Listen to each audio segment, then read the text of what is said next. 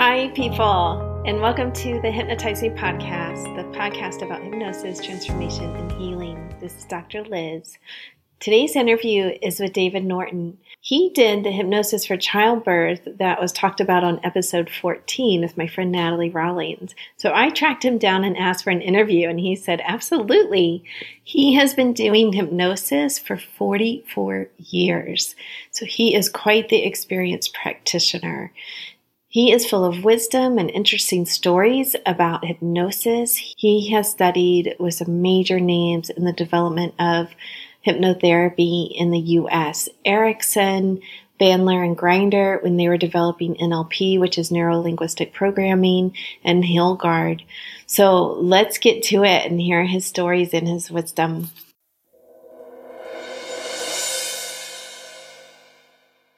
I'm here with Dave Norton, who I'm very pleased to have on the show. He's a very experienced hypnotherapist. Tell us first how long you've been doing hypnotherapy. Just over 40 years. Woo, 40 years. And jumped into it in the late 70s. Certainly in the course of 40 years, I've dabbled in and out of almost every other kind of therapy as well.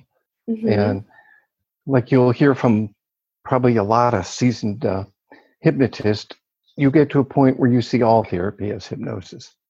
Mm-hmm. I'm much more on the newer side, so I've only been doing it a couple of years or so. Mm-hmm. But the more I do it, the more I love it, one. And two, the more I see that any type of therapy is a certain type of hypnosis when, once you're in the session and you're in the flow with the client. Mm-hmm. I think that hypnosis has a reputation for sometimes these kind of quick and miracle cures. And that is the case quite often in almost a spectacular sense. But that's not the bulk of my practice, or I think any hypnotherapist practice. Those are kind of the icing on the cake sometimes. But nonetheless, in long-term cases, couples therapy, addictions, depression, anxiety, there's many different little elements of hypnosis that in a session you're going to want to pull out or utilize that become extremely helpful and valuable. And that, again, no matter what the theoretical orientation is, therapists should have some of these things handy because, again, a lot of our job is to lessen suffering. Can you take me back to how you originally got into it? Like, what was your original interest?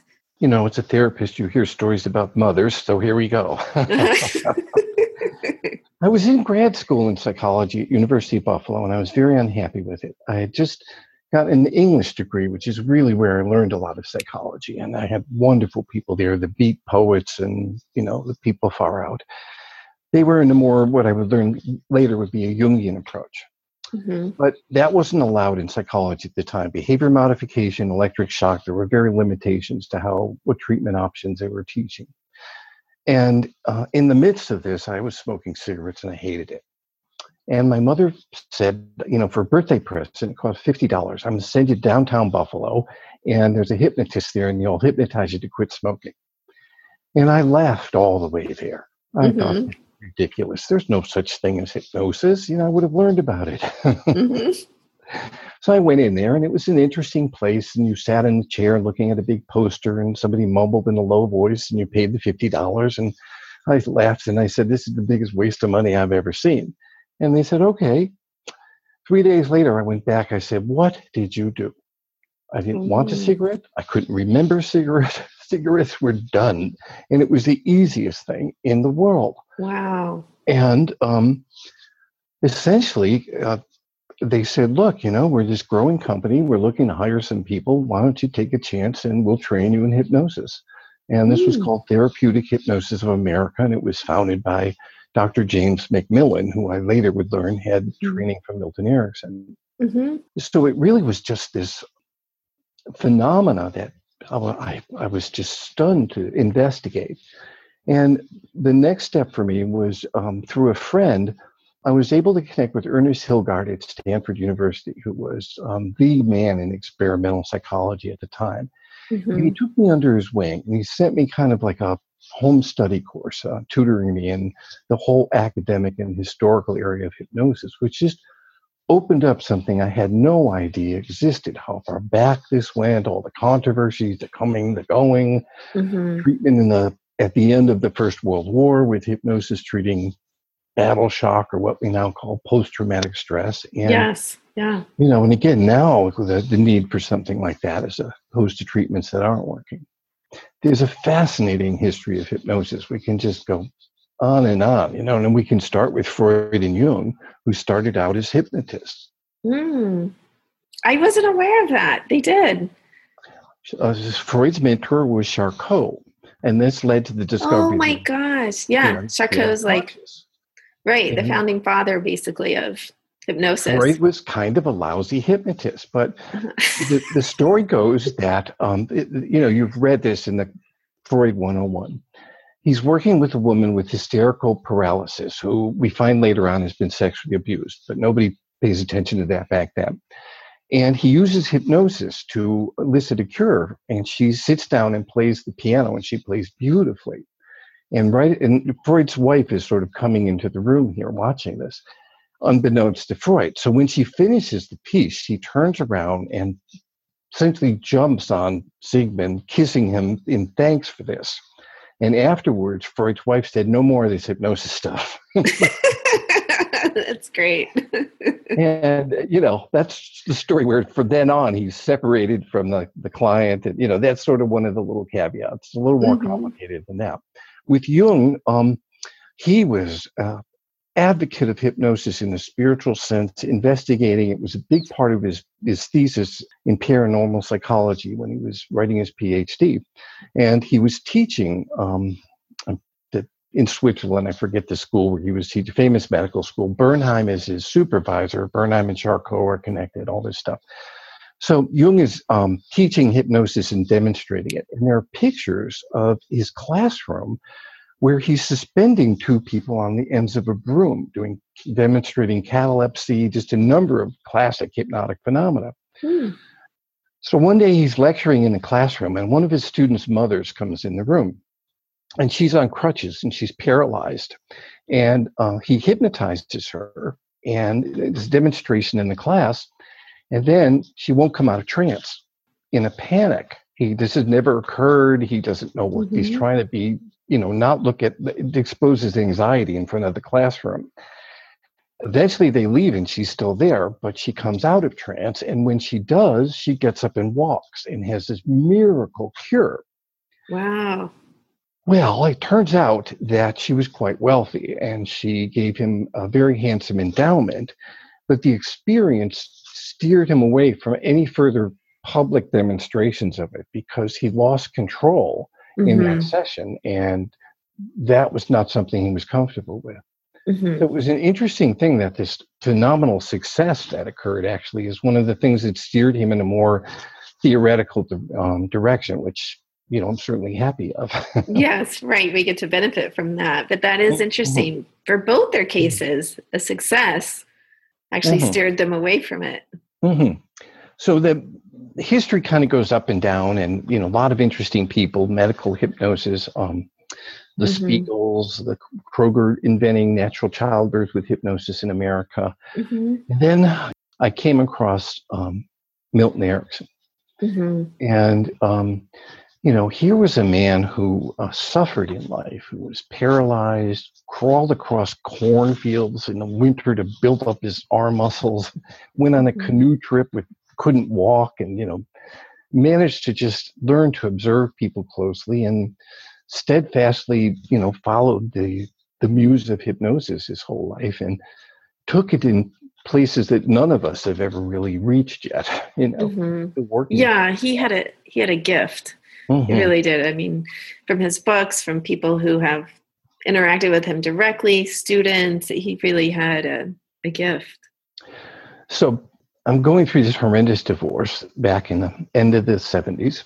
I have a little girl, and my ex-wife is often somewhere else. And I'm going to New York and studying with Bandler and Grinder for $35 a session in Prince Street, I believe it was. So that's in the Village. And this is like a revolution to me. this NLP makes sense to me. I studied Yeah. some linguistics as an undergraduate, and it was Let just. me pause you just for a minute. That for the listeners, NLP is neuro-linguistic programming. It's a form of hypnosis, really, that comes out in speech and how you speak and how you use your speech actually to affect change. That's very well put. The breakthrough at the time was that every theory of hypnosis just didn't hold up. And was it a state? Was it not a state? Was it just a behavior? But there were so many complications. And then they begin to look at this kind of linguistic analysis and structure that gave you a learnable set of tools, modeled on Erikson, that was just nowhere in the field anywhere. So it was just very, very exciting.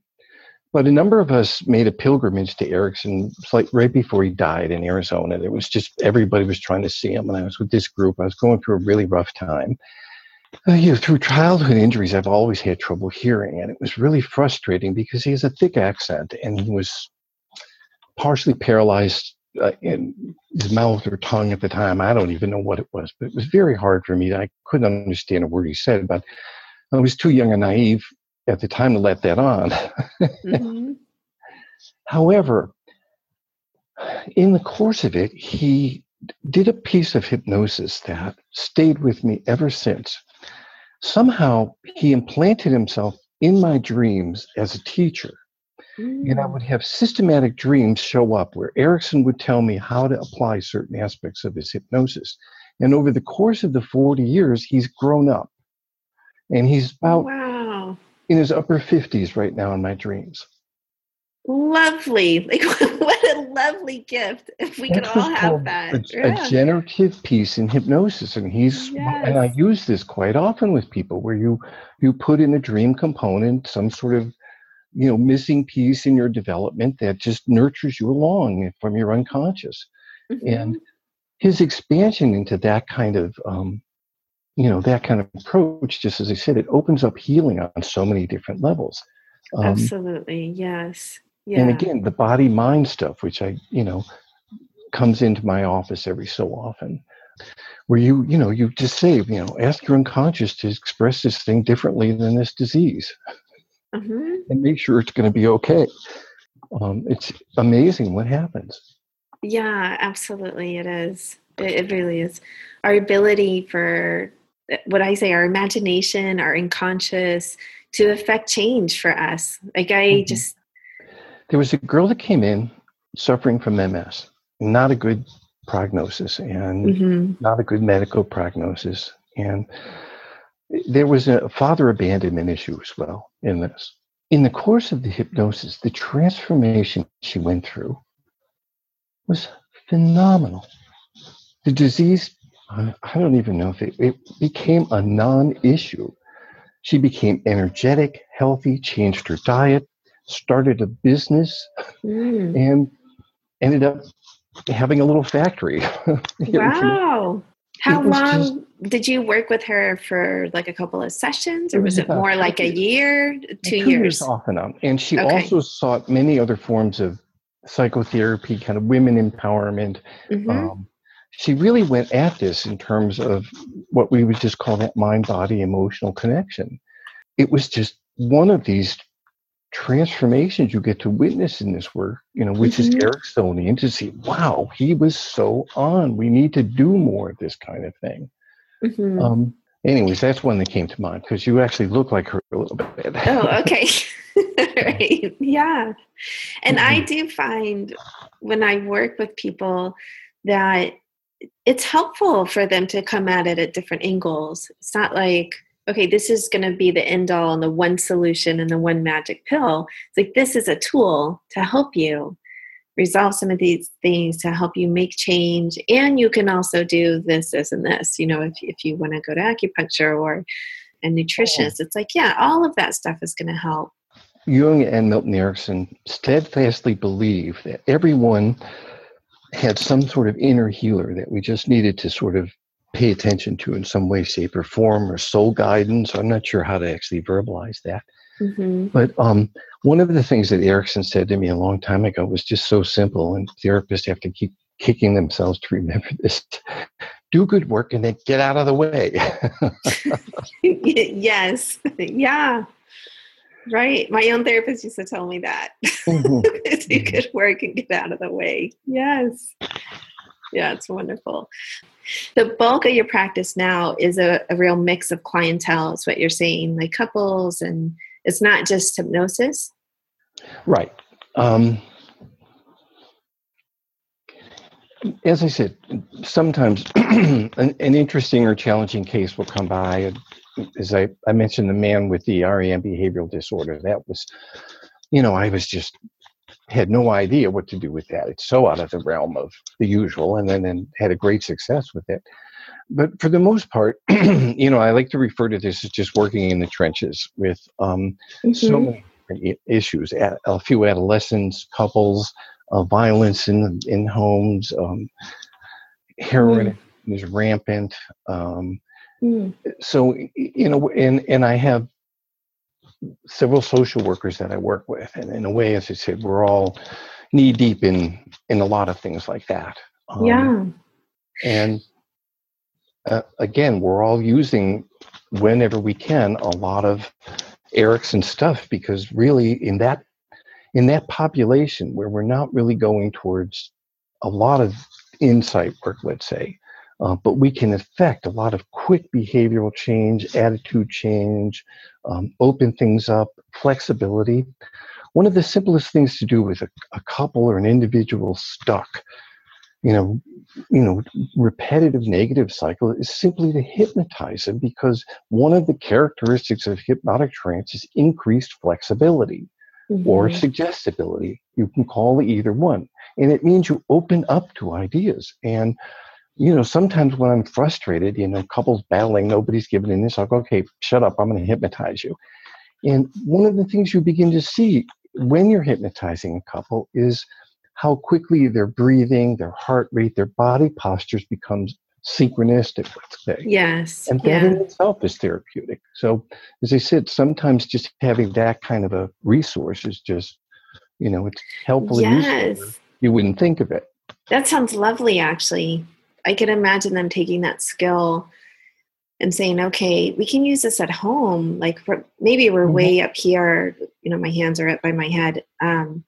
Like we're cycling up into a destructive cycle or something, but we have the ability to cycle down. We have the ability to take a breath, take a moment, synchronize our breathing, really get into it with each other. Let's take our veterans from these horrible wars and the experiences they're carrying with them.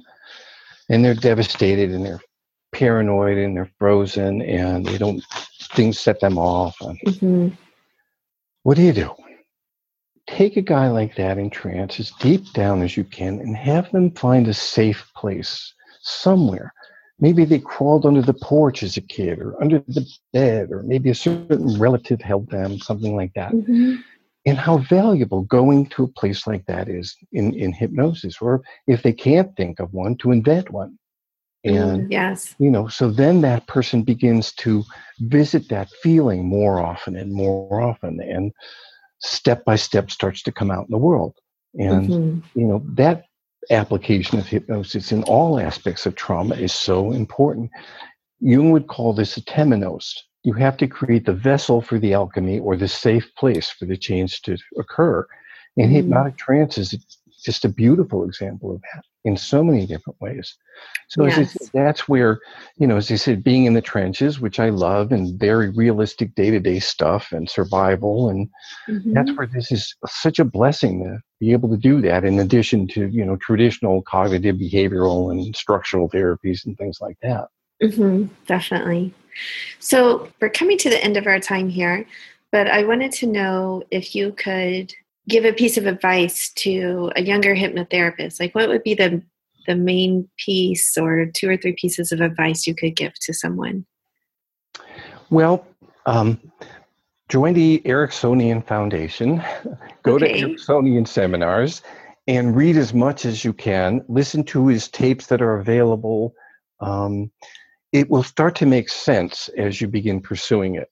Part of the approach to this, seems so tedious when you begin to approach something like neurolinguistic programming, and they're talking about eye movements, and in the midst of everything else, you're supposed to be wondering about that. And however, right. Across the board, I cheated. I used little 3x5 cards, which I kept as reminders of various things. Or when you begin to study the language of neurolinguistic programming, and you can incorporate such things as saying, now, as you're listening pleasantly to the sound of my voice, a very important memory from the past is going to occur. It's going to be useful throughout the week.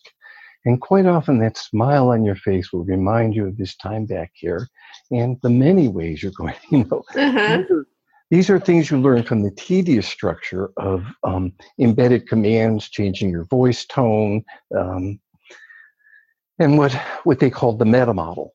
And so I would encourage people to tediously work on that day by day, because it's very valuable. And third, or fourth, or most important, and when you really begin to understand Erikson, to be playful and creative with it. And that's a message in itself of hope for people. And again, the model with Erikson, he was a handicapped man, is so limited, to die so many times, He used what he could to the best he could. And that's the message you give people. Be persistent, be disciplined, use what you have and make it good. Erikson didn't try to become a track star. Yeah, right. So don't, waste your time in things, but find out what you have and where these talents are. Use the daylights out of them. And that, again, that model of hypnosis is just across the board something important. But conceptually, that's what I would, think of this guy in the wheelchair who was able to do so much, and how all of us are in this wheelchair one way or the other. And his life just shows us what a piece of promise and hope. He really is. Yeah, he's such an inspiration.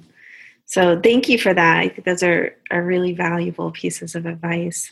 I'm a big fan of the little 3x5 cards myself. Like, I have multiple in my office. Pushing in my my chair here.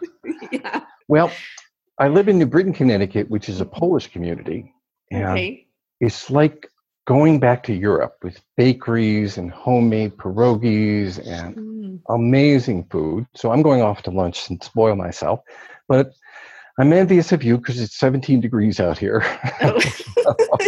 Yeah, it is like 70 or maybe even the low 80s here. I'm not really sure. But before we go, can you tell people how to find you?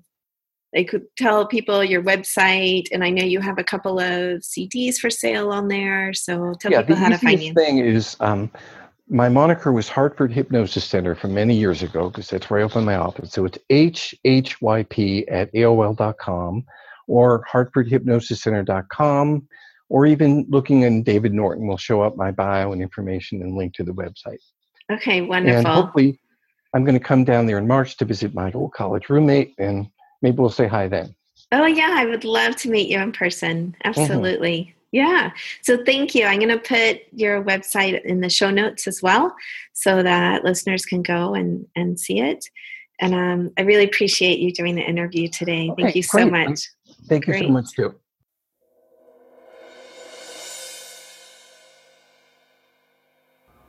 What an entertaining interview with Dave Norton. I really enjoyed myself, and I loved hearing about some of the history of how hypnosis developed and some of the big names that he studied with, as well as how he uses hypnosis in his practice today. He's still in the trenches, seeing clients, using techniques that he's learned his whole life in order to affect change. I also loved hearing his tips for a newer hypnotherapist. Like, keep studying is basically what he said. It's worth it. Keep studying and then work that stuff into your practice until it becomes natural. What a great message. So people, that's it for this week. Remember to access your inner healer. Yeah, whenever you need to. Peace. If you like this episode, do me a favor and rate, review, and subscribe on whatever player you like. Or even better, tell a friend so that more and more people learn about hypnosis and how it can be helpful for them. If you want to know more about me, head over to drlizhypnosis.com. That's DRLIZ hypnosis.com. You can see the downloads and see if there's one that's helpful for your life. Or you could also join the newsletter and get a couple of free files, as well as lots of good content. I've written a newsletter for well over 10 years. Go ahead and subscribe and join the rest of the world. All right, people, have a wonderful week.